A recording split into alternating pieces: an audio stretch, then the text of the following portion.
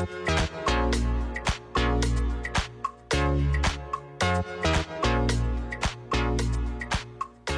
mental workers, you're listening to the Mental Work Podcast, your companion to early career psychology. I'm your host, Bronwyn Milkins.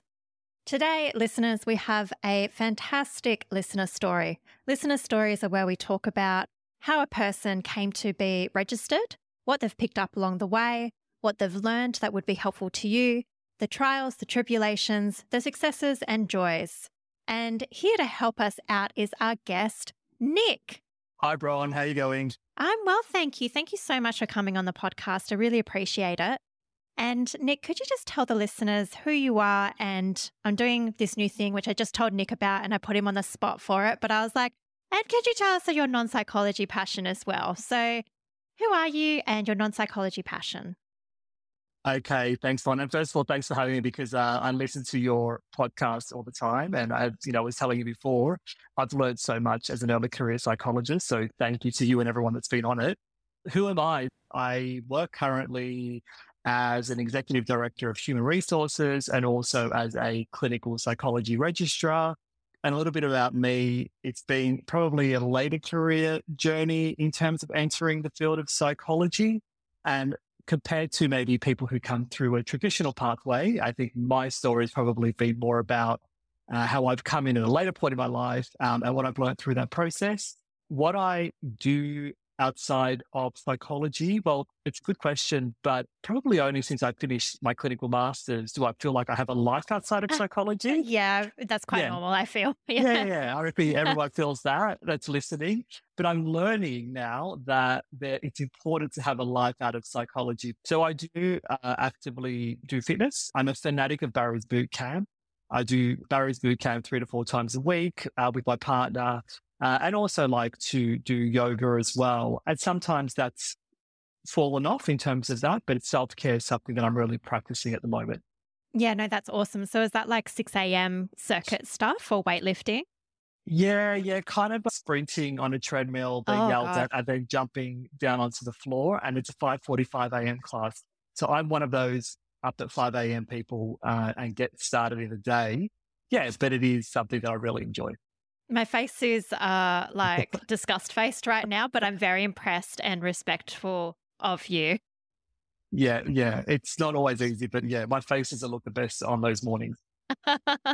Thanks so much for sharing with us. I appreciate it. And maybe we'll start there then, because one thing that sticks out for me is I hear, okay, we've got an executive director of HR. To me, when I think of clinical psychology, that's like opposite worlds. So I'm interested to know what prompted you to be like, okay, I'm going to go back to being a student, like after being in a career, and I'm going to study clin psych. Yep. Look, I think that's not how it, in terms of my initial starting point of entering psychology from a study through to being registered, I probably started with an idea and I ended where I ended up today because I probably fell in love with the whole field. But if I take it all the way back, I worked in HR or have been working in HR for a good 20 years, and I'm not giving away my age. I started when I was 10.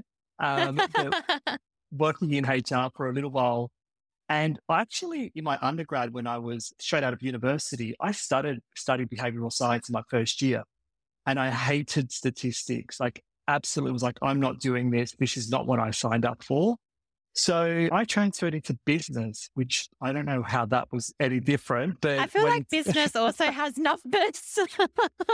Economics, everything. But I think at that time, I became quite overwhelmed very quickly in that first year of psychology of what is this from, the statistical needs. And back then it was all manual. I say back then like I'm that old, but it was manual calculations. SPSS was a new thing and it was very different.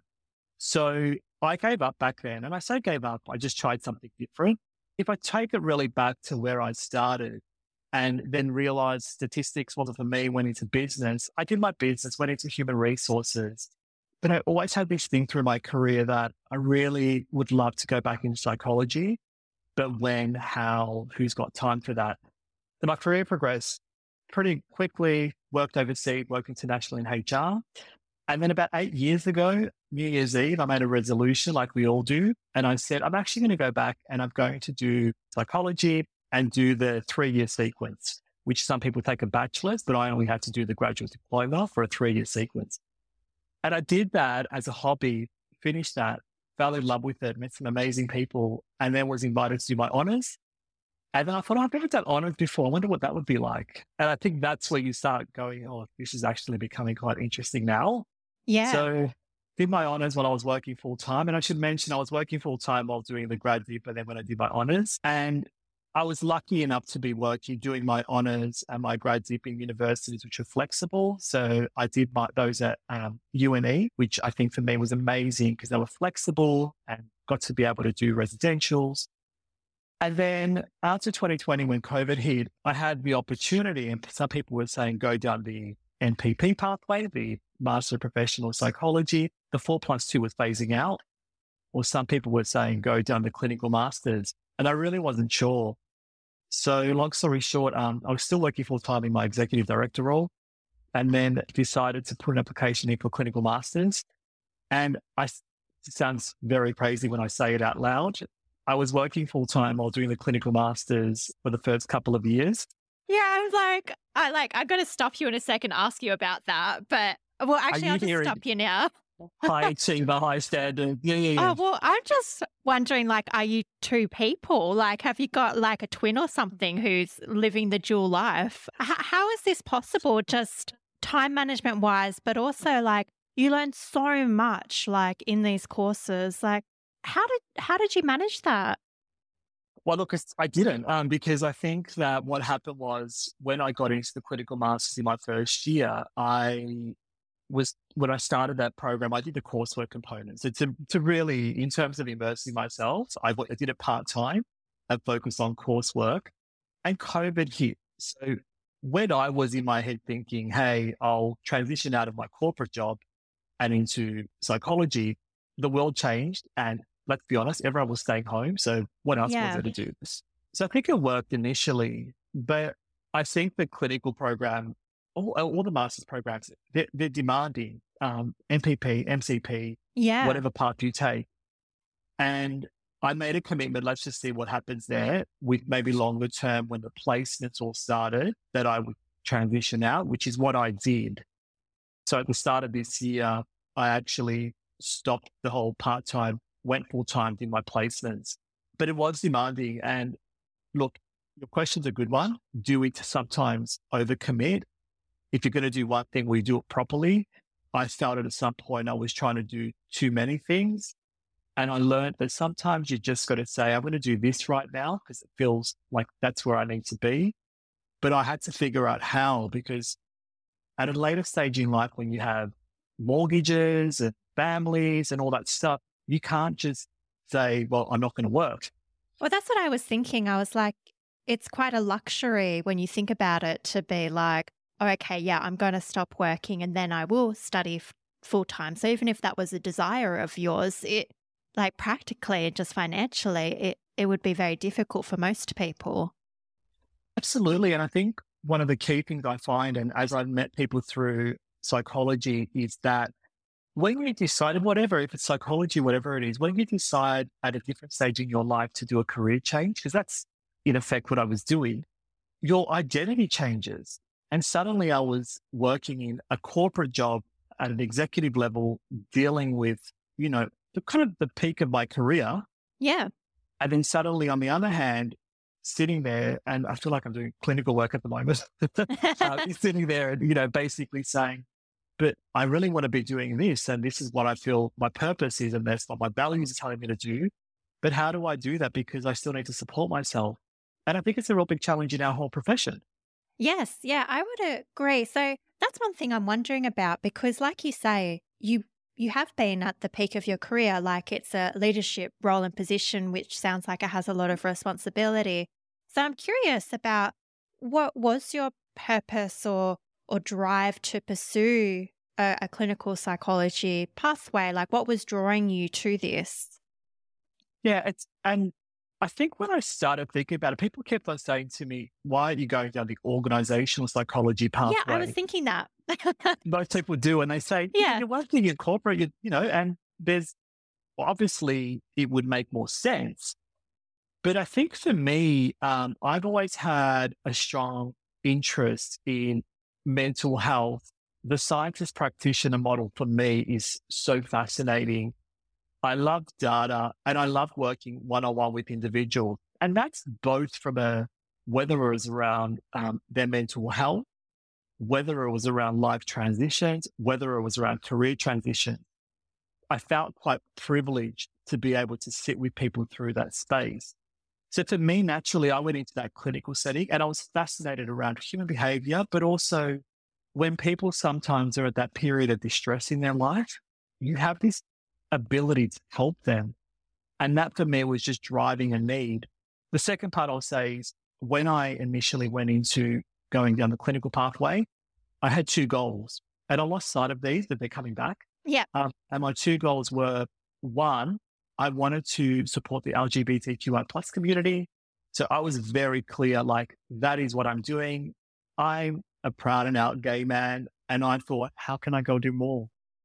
So I thought that was one thing I wanted to support with a lived experience, but also, support the community in a different way. And the second part is I have a strong interest in men's mental health and help seeking behaviors. So for me, I thought, how can I live my passion and my purpose and use science and use human behavior? And it all just came together and it just felt right. Yeah, and I think that was a gap I was thinking of for you, because when I think of HR, like, I'm not a HR expert, so correct me if I'm wrong, but I feel like in that role you would help others. Like, they would come to you with dicey issues that they're facing and difficulties in the workplace, and perhaps you'd be providing leadership and oversight. So I feel like you would be helping people in that role, which might fulfill a bit of like desire if you wanted to help people.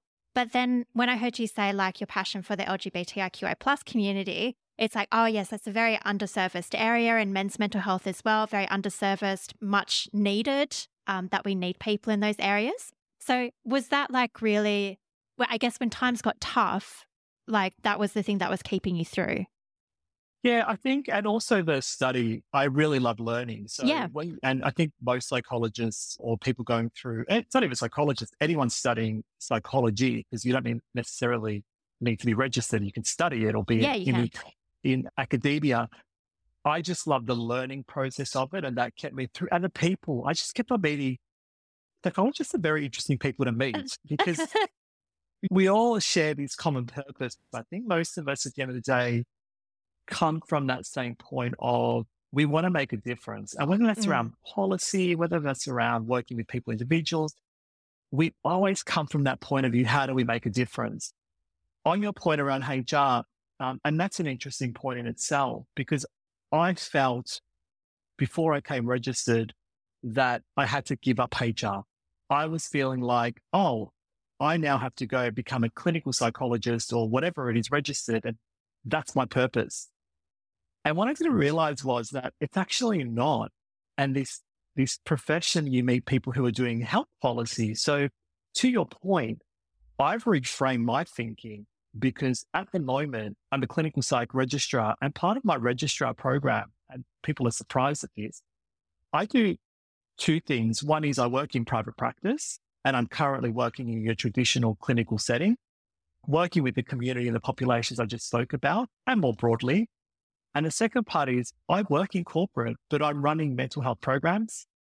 I'm looking at psychosocial hazards. I'm looking at harm prevention around psychological injuries in the workplace from a clinical perspective. And I never realized until I became registered thinking it's not that black or white when it comes or linear. You could be actually a clinical psychologist in many different roles, not just in that private practice, traditional setting or health setting. Yeah, is that something you didn't think that you could do, like work in both corporate and private practice? Or were there people saying to you, like, nah, there's no way you could do that? I think a bit of both. I think I had, like many people, when you go through the programs, it feels like you either do your traditional academic setting, going through a PhD pathway, you do kind of the lecturing and the research and that component, or you do org, or you do clinical. It didn't feel to me at that time like you could become a clinical psychologist and still work in that organizational setting. Like you have to go do organizational psychology. And what I realized that it's really important when you're going through the program, you really have to look at the competencies. And as you become registered, and whether people go down that endorsement pathway of looking at the endorsements, whether it's clinical or the competencies of what are important. It's not the titles of a position. And I learned that and was more open to saying, actually, it talks about, as an example, cultural diversity is one of the competencies that you have to achieve, both from provisional right through to clinical. That means so many different things in so many different contexts. And I think we have to think like that. Otherwise, what I think may happen is people think I must be a clinical in a health setting, in a private practice room. I don't think it's that linear, that black and white. I agree. I think a lot of people do think, say, just the cultural competency. It's like, yeah, I need to learn cultural competency in this specific way, but we don't consider the different contexts that that competency can be used in, the different ways that it can be used. 100%. And I also think, I believe this could be controversial, but I'll say it anyway. I love controversy. I know. I'm like, you're like, what's he going to say now? It probably isn't controversial, but you don't. I'm so excited. I believe that if the profession really thinks about the clinical setting, and I'm not talking about endorsement, clinical psychology, we should have more psychologists in the workplace doing the clinical application across a corporate setting. And we're seeing that, by the way. There's a massive movement at the moment where we've got psychologists being invited into the workplace, and that's general psychologists being asked to look at the workplaces and make decisions around how do we help individuals, harm prevention. That's not necessarily organizational psychology. I think that's actually more generalist psychology.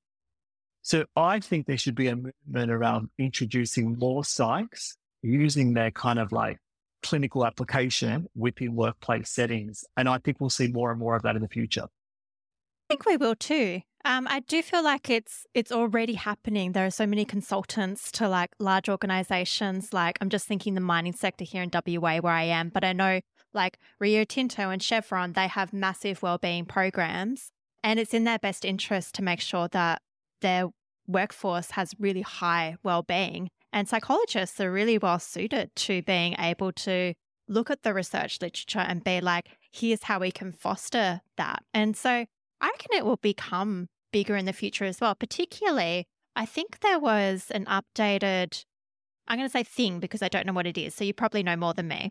But I know there was this thing a few months ago, and it was like workplaces have to look out more for psychosocial hazards in the workplace. And I feel like it was legislated like in New South Wales or something. Is this ringing a bell? Oh, I love that. I love that you raised this. Okay. My favorite topic at the moment. No, you're absolutely right. So the code of practice around psychosocial hazards was implemented in one of the states as a code of practice. Yeah. And I really encourage all the listeners, if you really want to develop, see what's going on for organizations. I actually think it's good for us as clinicians when we have a client sitting in front of us and they're talking about what they're experiencing in the workplace. You have significant responsibilities on employers to ensure that they're removing psychosocial hazard. And what that looks like is identifying them. And there are approximately 8 to 10, I can't remember exactly the exact number, but they're the things like workload, exclusion, bullying. Now, what that means is that we can rely on our research as psychologists, providing support services to employees to ensure that we remove that harm. And I think that movement is moving more towards, it's not well-being programs, it's more systemic issues. And I think we think like that. That's how psychologists think. We look at, let's put our scientist practitioner, let's identify the factors, and let's work on how we can help. and create interventions. And I really believe that's what about competitive advantage. And you're right, there are a lot of consultants at the moment selling that Yeah. work. No, I was kind of smiling just then because when you were naming the psychosocial hazards, it is crazy how often I have heard over the past few years of being a psychologist, how problematic hot desking is a lot for like, and I was like, is that a unique psychosocial hazard? Because it's just like, I've developed this like by proxy hatred of hot desking, like through the impact that it's had on many people I've met. But it like when you said like systematic, I'm like, yeah, because it's not like accounting for people's sense of like consistency and psychological safety and predictability, and it's making things difficult. And things like, if you look at the individual needs, if I'm an individual that requires my setup in a particular way, because as an example, and this is a really good example, I read really fast and I read really fast. Yeah. And I've put systems and things in place in my actual computer setup to slow me down so I don't respond in a particular way. But if you set up your workstation like that or your practices, these are things that are important to people and support them in their everyday work. But I think these are the things where we can really help, and we can look at individual needs as well. And I think adding to that is, as we all know, post-COVID, the world did change a lot, and people became, and this is probably if I put my executive director HR hat on, what was good was people started to talk more about their mental health. And we know that. And we know that in terms of the demand for mental health services. But what it also meant was employers were suddenly saying, hey, what does that mean for us? Like, what do we do now? Is it just traditional EAP? What do I do when a person comes and says, actually, I've just been diagnosed with X, and we have that, whether it's ADHD in the workplace, what do I have to do? Do I have to actually change everything in the workplace? And I think what's been great is people are more comfortable now to talk about these topics in the workplace, but we equally need to help employers know how to support people. Yeah. Yeah, I think that's a really common thing. And I hear that a lot around Are You OK Day and just some other campaigns as well. It's like we're encouraging people to talk more than ever, but then we don't want to let them down when they go reach out for professional help and the services aren't available. And I think likewise in the workplace, we don't want to encourage people to speak up and then just do nothing and be unresponsive. And so I agree with your point that I think psychologists could be really instrumental in helping workplaces respond. Yeah. And you can see now why, when we're having this conversation, it's interesting. Through my career, my thinking was, I'm going to be a psychologist in a private practice room, and that's all I'm going to do. And then my frame of thinking has changed now. I love doing private practice, and I love doing my one-on-one. And I can't do that in a corporate setting because obviously there's dual roles, and I'm not going to do that from an ethical point of view. So my work in the workplace, my psychology is more so based on organizational programs around mental health policy services for employees. In my private practice, I get rewarded with that whole like one-on-one work, actually doing intervention work directly with my clients. I feel very fortunate and privileged to be able to do both. Yeah. One thing I'm interested in is I do think this is a unique, well, at least uncommon combination. And I think a lot of people are, especially early career psychologists, they just don't really know the scope of what they can do. And it's difficult for them to see career options. And I'm just curious, do you feel throughout your training that you were made aware of the different ways that psychologists can use their skills in different settings? Or is this something you had to discover for yourself?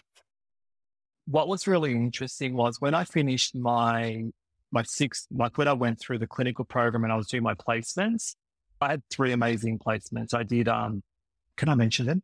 Yeah, you can. So my first placement was at Headspace, and I had amazing supervision. And I won't call out my supervisor, but she was absolutely amazing and just taught me so much. And my second placement was at Chris O'Brien Lighthouse. And I had 2 supervisors. I had 2 amazing supervisors who were there every day. And I just had an amazing experience in that environment. And then my last one was at Long Bay Prison. So I just had these amazing opportunities, and my supervisor then was amazing. And Wow, quite different settings, right? yeah, really different settings and Yeah. challenging in so many different ways. Yeah. But the common thread through that was, I think they were saying to me, just wait and see how you feel at the end of the program. Don't put this pressure on yourself that you must come out and do X. And then when I was finishing the program, I started networking and looking for opportunities about what I would do. And it was really fascinating because some people would not engage with me in dialogue around working in a private practice setting because they were like, no, you need to do 4 days. No, you need to do this. And I get it. I fundamentally get that there is a commercial obligation that an organization has to meet in terms of having people join. But it made me feel like I had to give up everything, all my HR work, because I had to commit to 4 days of psychology and that's it. And I probably was like, no, that's not how I see the world. I believe in flexibility. I believe in autonomy. I believe in agency in what I do. And I think we should all be a little bit more vocal about what's important to us. And secondly, I was also being treated like all my experience of 20 years didn't count. But how will you do that? But how will you even meet the registrar competency? So personally, I thought some people were very rigid in their thinking in terms of how I could structure a post-registration career. And I was very fortunate to meet my current primary supervisor who, is probably going to listen to this. I'm not saying that because they'll be listening to this, so this is not about brownie points. Another person that I spoke to a lot for advice was David Deemer in Melbourne, actually, who's just, I think, won Psychologist of the Year.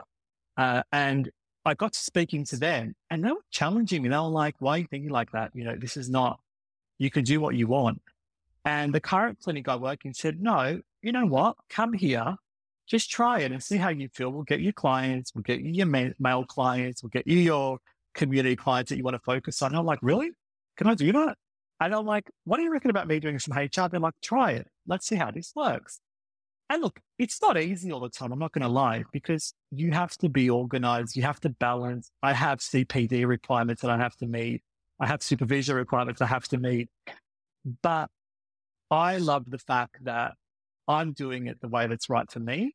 I'm meeting my obligations under APRA's requirements in terms of going through the whole program requirements. I'm meeting my ethical obligations. I'm doing everything that I'm required to do, but we work in a profession where we are able to define our own pathway forward. And I really encourage anyone, whether they're, start of their careers, or like me, more mature, but an early career psychologist, to really sit down and go, what's important to me before you get pulled into, it's got to be done this way. And that also applies to the way that we also contract psychologists, because as an executive director of HR with 20 years experience in commercial contracts, I would also say we need to protect ourselves. And it is not acceptable that we still have employers out there with contracts which are not deemed acceptable for early career psychologists who have no access to know what's right or wrong in that. So yeah, I'm pretty firm on that. So I also have an obligation to share that with listeners around signing up a contract. Absolutely. And interestingly, I've interviewed a few people about their listener stories, and what you're saying about really sitting down and thinking about what's important to you is something that a few other guests have brought up as very important, because some people have heard, they've stopped when, for example, the person was like, you have to work 4 days a week in private practice. They've been like, oh, okay, I guess I have to do that. And then they do that and they sacrifice what's important to them and they end up very unhappy. Whereas what I've heard from guests is that if you shop around and find a workplace that you feel fits with your values and your way that you wish to work, then that usually results in better outcomes for you, for your clients, and you just feel better about your work. I'm feeling like a choice point acting happening there. Yeah. And you're absolutely right, because that's actually what I had to do. So I absolutely felt I was, and if we use that terminology, and I'm using this, I actually did go through this. I went through moments where I was saying, am I really, moving towards my values and what's important? And for some people, financial security is important. Let's not forget, we are all living in a world where there is increased financial pressure. So to say I'm a psychologist and let's not talk about money, no, it's not okay. Like we sacrifice a lot. We pay a lot of money to go through education. We need security. And I can't remember, Bron, but you've had a couple, I can't remember which podcast it I was. love talking about money. Yeah, but there was one where you spoke about, I can't remember the one, but she spoke about like creating more financial security within yeah, I can't remember which one it was. It's probably Haley, actually. Maybe it's Haley, but I remember listening and going, you are absolutely okay. And we should talk about it. And in my network of psychologists, people will reach out to me and say, hey, can I speak to you about this contract I'm going to sign, how I should do this? Look, for me, what was more important was the clinical director, their purpose, what they're trying to do, and also flexibility. So I had high flexibility, CPD, and perfectionist standards that I need to still to drop. Yes. Yeah, no, and I think it's interesting you coming from a background where you know contract law very well. It sounds like, yes, because that's one of the key things we talk about on this podcast as well. I've had a lot of episodes about contracting and sham contracting because it's not something as early career psychologists that we generally know about. We don't know what's a fair contract. We don't know what fair terms are. And certainly I've had my own contracts where I've been like, it'll be okay. I have no need to like try and consult with anybody else. I'm sure it's okay. And it hasn't been okay. I do wonder whether, I guess, coming to psychology later in your career, whether, I guess you have nothing to compare it to, but did it come with a certain level of confidence that like, you know, I can take my time here. I can find a workplace that suits me. I can negotiate with my contract. Yeah. And it's very easy for me to sit here because I had experience. So I was bringing work experience to the table. But equally, I will say what I found hard was I had conversations where people were dismissing my work experience and that did not feel great. So I would sit in a room and some people would say, yeah, you've been doing HR for 20 years, you know, and let's break that down, what that means. You know, that's 20 years of looking at engagement, doing organizational work, 2,000 employees, managing risk in the workplace. But I was being told all of a sudden, yeah, but you know, that really doesn't count. You're starting at the start. Now, I am nowhere near where I need to be or where I want to be in terms of the basics of case formulation, you know, intervention. I still have the moments where I'm like, oh my God, what do I even do here? Like, this is freaking me out. And I feel completely imposter syndrome every single day, sometimes when I'm in the actual therapy room. But I think there are other things that I bring into the profession, which I sort of thought, oh, can't you see that? And they were being dismissed. I think that sounds like it would feel pretty crummy to have that dismissed. Yeah. And I think I started to feel like, oh, well, that doesn't matter anymore. Like, got to start from the start. So I think people do bring a lot of experience, lived experience, life experience, work experience, and there's no traditional pathway to this profession. And I do believe we need to be thinking that the world's changed and people will come from different backgrounds, but we should really look at that as we do with our clients. We try and understand our clients, their strengths and how they work with those strengths and help them through that.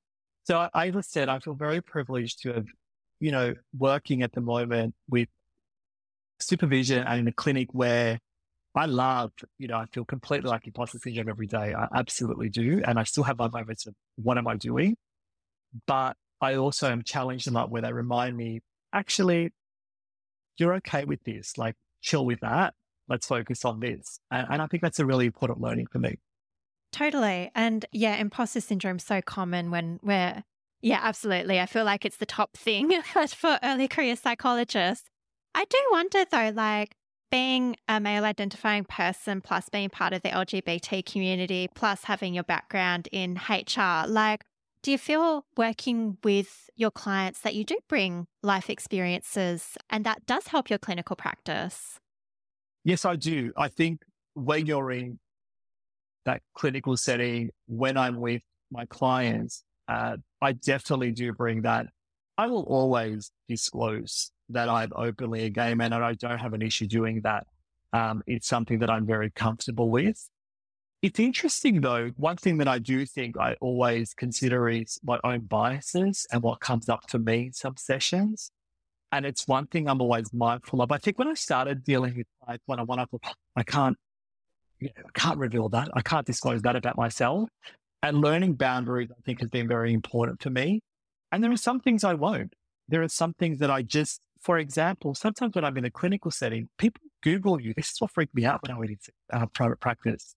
People like search you online, or particularly the younger when I was at Headspace, Yeah. and they would disclose to you, oh, I see so-and-so, and you could very easily see through various, whether it's LinkedIn or whatever, what people do. I found that quite challenging when they would confront you with your personal history and you think, oh God, do I need to go change everything online? Yeah. I think I always then think about what profile do I have online? What may clients find out about me, and what am I willing to discuss? And I'll always say, oh, like, yeah, absolutely. That's online. So I have no issue hiding that. And it's just things like what I do for work. But I think you also learn boundaries of what I will and will not disclose. Yeah, totally. And that's, part of, I guess, having a framework in your own mind about self-disclosure and being like, what is the purpose of this? Like, is it helpful clinically? Yeah, why am I doing this, I guess? I love being able to be in a room with people where I have that lived experience as well. I think what I've learned though as well is I think it really helps. I do think that life experience helps in this profession. I genuinely believe that. And I'm not talking about life experience from an age perspective. Any life experience helps. I always bring it back down to, but let's be formulative about this. What am I trying to do here with this client? And how am I really helping them from a clinical point of view? I always go back to that. And I have very strict supervisors who remind me of that every single day. Yeah, no, it's such a process to work it out, because I guess one thing I worked out quite early on when I was starting out as a psychologist was like, let's say you have a client in front of you who never gets to take up space in their relationships or in their families. Yeah. And then I'm coming in here as a psychologist, and even something innocuous like, I did some painting on the weekend. Maybe that might be threatening to them and taking up too much space when they see this as this needs to be their space entirely. So it's something to consider. Do you know what I find really interesting as you were just saying that? I was thinking out, one of the, what came up to me as you were talking then was one of the biggest learnings is when you're working across different things. So for example, you work in a corporate setting. In a corporate setting, we're very goal focused, outcome focused. But when you're in that clinical setting with a client, yes, we set goals, but we go at the pace of the client and we meet the client where they're at. And early on, when I started working with clients, what was coming up for me was this need to deliver, this need to get an outcome. And I think for me, what I realized was, if you are working in multiple spaces, whether that's policy, whether that's corporate, whether that's whatever it is, be really mindful of how do you operate in the context of what you do? And how does that play into the other roles? And I really compartmentalize now. When I walk into the clinic, I remind myself why I'm there. I disconnect from everything. I will not bring any technology into the room. Wow. That room is my client, and I will not, my persona changes, not because my identity is different, because I need to remember why I'm there. And then when I'm in that corporate setting, I know people are very clear. I'm not here to do any clinical one-on-one work. I have very strict boundaries. The first day when people meet me and they find out, oh, you're a psychologist, I will talk to you about my problems. And I'm very clear. That is not my role here. That is not in my position description. And I think that's really important to think like that, particularly if you're doing multiple different roles. Wow. Thank you so much for sharing that. It's something I hadn't even considered, but I imagine, that's quite tough, like being quite goal-oriented. But if you brought that goal orientation into clinical work, it would be quite stressful for a client. It'd be like, have I fixed you yet? Like, are we done? Where are we going? Goal Where achieved. Are we going? Yeah. They'd be like, bloody hell. Yeah. We're still formulating here, like, well, yeah, totally. And I think that's really important. And we're taught like that, right? We go through the training and we're like, what's the goal? What are you helping them with? I think private practice, and I don't know if you found this as well, but private practice is hard as well, I find, because that potentially if they're coming with a mental health treatment plan, that they have 10 sessions that are rebated. And I always think they're paying money here and, I have to consider that. And how do I get an outcome for this client in this, with that time that I've got with them, knowing that for some people it's a financial burden. Some people do not have the privilege to be able to actually pay that money. I struggle with that still. I still do today. I really, it weighs on me. And I bring this up in supervision line and I always say, you know, I'm always thinking about, oh, it's 50 minutes. I want to give more time to them. I want Oh, to give an hour and a half. absolutely. It weighs heavily on me also. It's literally found its way into my opening spiel that I do in my first session. And I say something like, I recognize that you will be spending time, energy, and money coming here. And I want to make sure that we work in sessions so that you get the most out of it. And I certainly don't want to place pressure on you, but I want to develop a culture of feedback where we can say what's working and what isn't, that kind of thing, so that we can get, what's best for you. And I want to be on your team for that. So yeah, it's like thank you. Yeah, I've workshopped that over a while because it's like, it was weighing heavily on me. And I was like, I just want to acknowledge that I know that you are spending money coming to see me. And I want to make sure that we help you or get you to where you want to go. Like not in the fastest way possible that you feel so rushed, but in a way that recognizes where you're at, but makes use of our time. Absolutely. And I think that's something that the client has the choice in this as well, right? The therapeutic relationship is critical and all of that. Totally. And I think once you frame something like that and they're aware of that, I think it's a very different starting point. But so when you were talking, one of the other things I think, which was really interesting when I was looking at moving into a role around doing the psychology component clinical work, everyone kept on saying to me, don't do private practice. You can't do private practice as your, first post-registration job. Oh, I see. Yeah, gotcha. And so everyone I would meet would say, don't do private practice, don't do private practice. Go do something else. Do you know why they were saying that? Like what was... I still try to work it out. And maybe sure. Maybe I'm completely naive here and, I haven't worked it out yet. But I get why. They were saying that it's too isolating. You don't have enough support around you. You're working on the hour. You obviously don't have that kind of security of a multidisciplinary team at times. Now I can see why people say that. Yeah, okay. But I don't agree. Because I think there are some private practice settings which are set up in a better way than some public health settings. And there are some private practice settings which are doing amazing programs for provisionals, for post-registration, for endorsements, whatever, with amazing CPD, which is ridiculous, like literally every week. Where I work, it's like, I can't even, it's like take your pick of what CPD you want to do. And I think this goes back to, I don't think it's about don't do private practice. It's about when you're signing up for that first job, who is my supervisor? How many times will I meet with them? Can I call them if I'm having a crisis moment? Who are my rest of my team? What CPD is available? Because in some public health settings, it may be that you get lots of CPD, lots of online amazing resources. And in some, you get one conference a year and that's it. So I think you can't think, don't do private practice, don't do public health. I think it's look at the role, understand what you're going to get, and think about where you want to go. And for me, I was told don't specialize, but I'm clear. I want to work in mental health. I want to work with the community in a more broader way. And that's why I signed up for this. And it's okay to be very clear on that's why I'm doing it, because I'm passionate about this. Yeah, no, I think that's really important. Thanks so much for sharing that with us, because I think if people do it like black and white and they're like, oh no, private practice is isolating without looking at the specific workplace, then they may, I guess, not turn down a workplace that would provide them with lots of support and lots of CPD. Exactly. Yeah. No, very important. So Nick, I was hoping to do a bit of a 360, but something we were talking about was the importance of networking. And I just wondered if you could speak to that a bit more.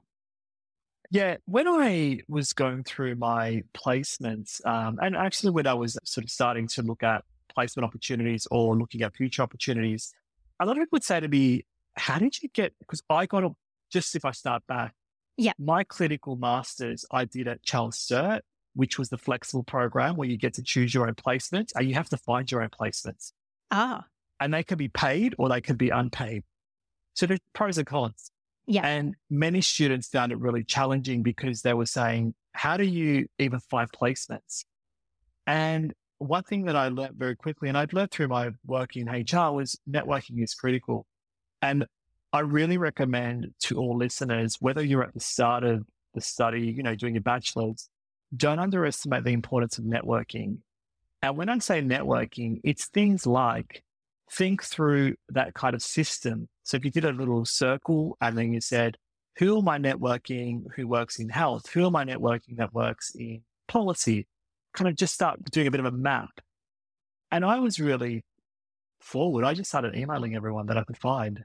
Hey, getting on LinkedIn, emailing people and going, hey, I really love what you're doing. Is there any way we can connect? Hey, I love this.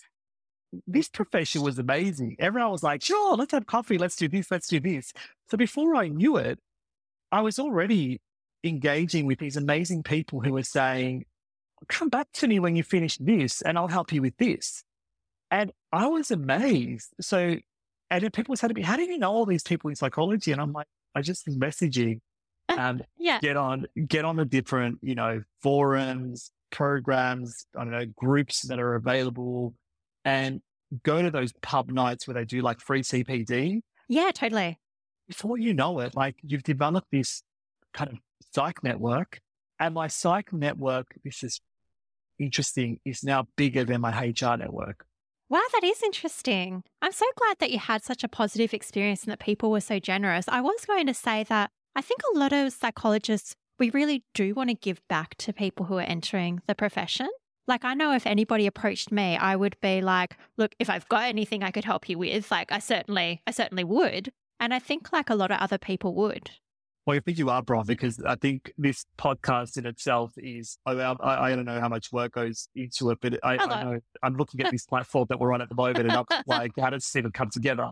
But yeah. I think this is a really good example of, at the end of the day, we want to help our clients, but I think we also have a responsibility to help each other.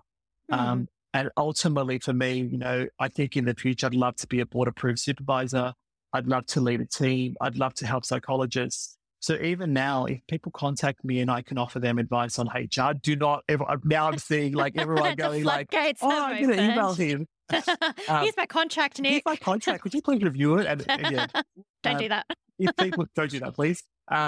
If people contact me and say, hey, I just want to talk to you about my thinking on my role design.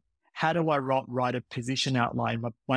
Someone's asked me, I will always offer that support where I can, because I can bring something to this profession. I want to help people. Yeah. No, and I think that's wonderful. I'm really for collegiality in our profession, and I really want us to look after each other. And I do agree that we should be looking after each other. It can be really hard and it can be quite isolating. So I'm really glad that you've created a really solid network. And I'm also really glad that you've said that you just like messaged people on LinkedIn, because I think like listeners would be thinking, oh, I need to write a very formal letter and be like, dear sirs. But it sounds like it was really just being like, hi, I'm Nick. Like, here's my situation. Like, yeah. And even like, once you start really seeing people doing, like, be curious, be interested. Like, there are some psychologists like this, Bron. Like, I mean, how did we connect? I was like, hey, Bron, you just signed up on the what form. You're doing. Yeah. Can we, be curious, explore. And then when people are posting information, like some people post research on LinkedIn or other social media platforms, whatever it is, Facebook, there's so many Facebook stuff. Be curious. Love what you're doing there. This is really fascinating. I really like this. That is networking. And we should not feel like it's something like you're sucking up. It's actually not. Like, these people are working really hard to make a difference, whether they're writing an article, whether they're doing a podcast. Let's embrace it. Let's connect. Let's say, hey, how can I help you? Because that's how we, like you said, look after each other, and we're going to make a bigger difference. Totally. Yeah, like I'm really hoping to niche in sexology. So I've just finished my certificate in sexology, and it's a field that I really love. And I've been connecting with a lot of people in the sexology field. Lovely folks. So great. But yeah, it hasn't felt scummy. It's just felt like we share an interest and we really want to help people with like sexual health. So yeah, let's connect. It's just like buddies. I know that you, I did listen to your podcast with Emma St. John. Yeah, Emma's great. I work with. Fantastic. So I think it's actually a really fascinating area, and I'm glad that you're doing the work in there because I think actually we need more CPD and we need to spend more time in the programs learning about this stuff because you know what? People are having sex Yes. and sometimes it becomes an issue for them and they want to talk about it in therapy. So let's talk about sex. Yeah. I mean, that was my thing. I was just like, we just need more safe spaces in psychology where people can talk about sex. And I just didn't feel like we had enough of them. And I was like, well, I'm going to go in there then. Yeah. Yeah. And I know Emma can, has no issue talking about it either. And I reckon you won't either. So I think it's fantastic. No, I don't. Yeah. And I was like, I'm very open. So it's like, I've already got like the good attitude. So I was just like, well, why not? But yeah. Okay. And another thing that I wanted to talk about, just doing another sidestep, is I think like hearing you talk, Nick, about your registration journey. I know you're working full time at the same time as studying. And I'm just curious about what sacrifices, if any, you needed to make to become registered. That'd probably be the biggest challenge that I had. And I think if I was to compartmentalize them into thought bubbles, as you talk about that, and that's sort of how my mind's going, there's a part around relationship. So I'm partnered and my partner, Philip, and I have been together for nearly 10 years. And I was having to work full time and spend my weekends studying. And we all know that those papers and being able to get the high distinctions to get into honors, I didn't realize the sacrifice. And and the stress of every paper you submitted, you know that if your GPA is not what it needs to be, that could be a challenge for you getting into the next phase. That's what it felt like at the time. I don't think it's actually that bad, but it felt like that. I know that that's a shared thought. I would say you're not alone. And I think that a lot of, from what I've seen on like the Facebook groups, a lot of people are thinking similarly and feeling similarly. And if I don't get into honors, I can't do this. If I don't get into the clinical program, I can't do this. It's not that black and white. But we feel like that at the time. And that's the reality for us at the time. For me, what that meant was I spent a lot of time studying on weekends. I lived abroad when I was doing my honors. So I was actually living in the Netherlands, working globally and doing my thesis remotely. It sounds ridiculous, I know. And that's a whole other podcast. But I think what it meant was I was maybe spending too much time working and studying and not enough time living life. And for me, it's a voice that I constantly have and a challenge where I say, okay, like, Nick, how much time am I spending on Nick? And how much time am I spending on my career? Which is goes back to, I feel like I've got more time now to do things for what's important to me. So I think one is around that time. And I've got an amazing partner who was always there by my side saying, it's fine.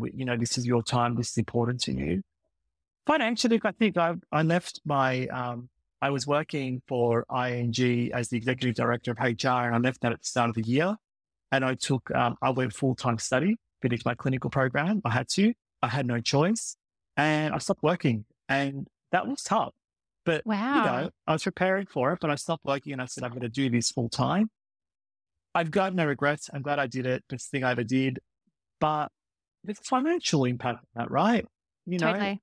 You don't just wake up and go, oh, I'm okay with that.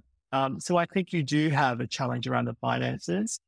And then I think the third part would be, I think there were some sacrifices I made around, not sacrifices, I'd say. The last thing was learning to be patient. I don't even know if I've articulated this properly, but I think I thought I could get it all done in 6 years or 4 years, whatever it was, 5 years. It took me 8 years, and the 8 years, it took me a bit longer than what I expected, but I don't think it was a sacrifice. It was, I had to change my thinking around the path of how to get there, which meant going part-time at some points, doing it a different way. So I think that was more around the length of time it would take. Yeah. No, it really is some significant challenges that you're describing. And I imagine it wasn't an easy journey over the 8 years. Yeah, the fun, but I would not do it again. And I'm not doing my PhD. Okay. Which I know you've done, right? And yeah. Kudos to you. I will not go down that pathway. Yeah, I only did it because I was a naive 21-year-old and I was like, okay, I guess I'll do a PhD. Yeah, I know. But you know what? It's funny because my partner's like, are you going to do the PhD? And I'm like, no. And then I'm like, but it could be interesting. And like, not now. I've got so much to learn that I'm focused on building my clinical skills. That's what's important to me right now, and working with my clients. Yeah. But in the future, I might go down the research pathway. Well, I'll be having an episode coming up in like a month or two, which will be all about PhDs. So stay tuned, listeners and Nick. But yeah, no, I think that's really wonderful to hear that what you value now is really building those relationships with your clients, doing the clinical work. And so you're back in HR? Yeah. So I'm doing so basically I do 4 days a week in human resources, which is also has an application of clinical psych. So I do mental health programs for social hazards. So there's a component of my work in psychology there. But obviously I do not see clients within an organizational setting. And that is purely more general practice around organizational topics. Yeah. And then I also do private practice and see clients in a private practice setting, which I love. And I don't know what the future will hold. It feels good right now. And what I've learned is it's fine right now. Like it might change. I don't know. Like, the split, the composition, the balance might change, but I'm having fun at the moment. I'm feeling good. And I'm learning to roll with it a bit and learning that there's no, and I love being registered now because I don't know if you felt like this, Bron, but you can sort of start deciding on what you want to, like, what CPD am I going to do?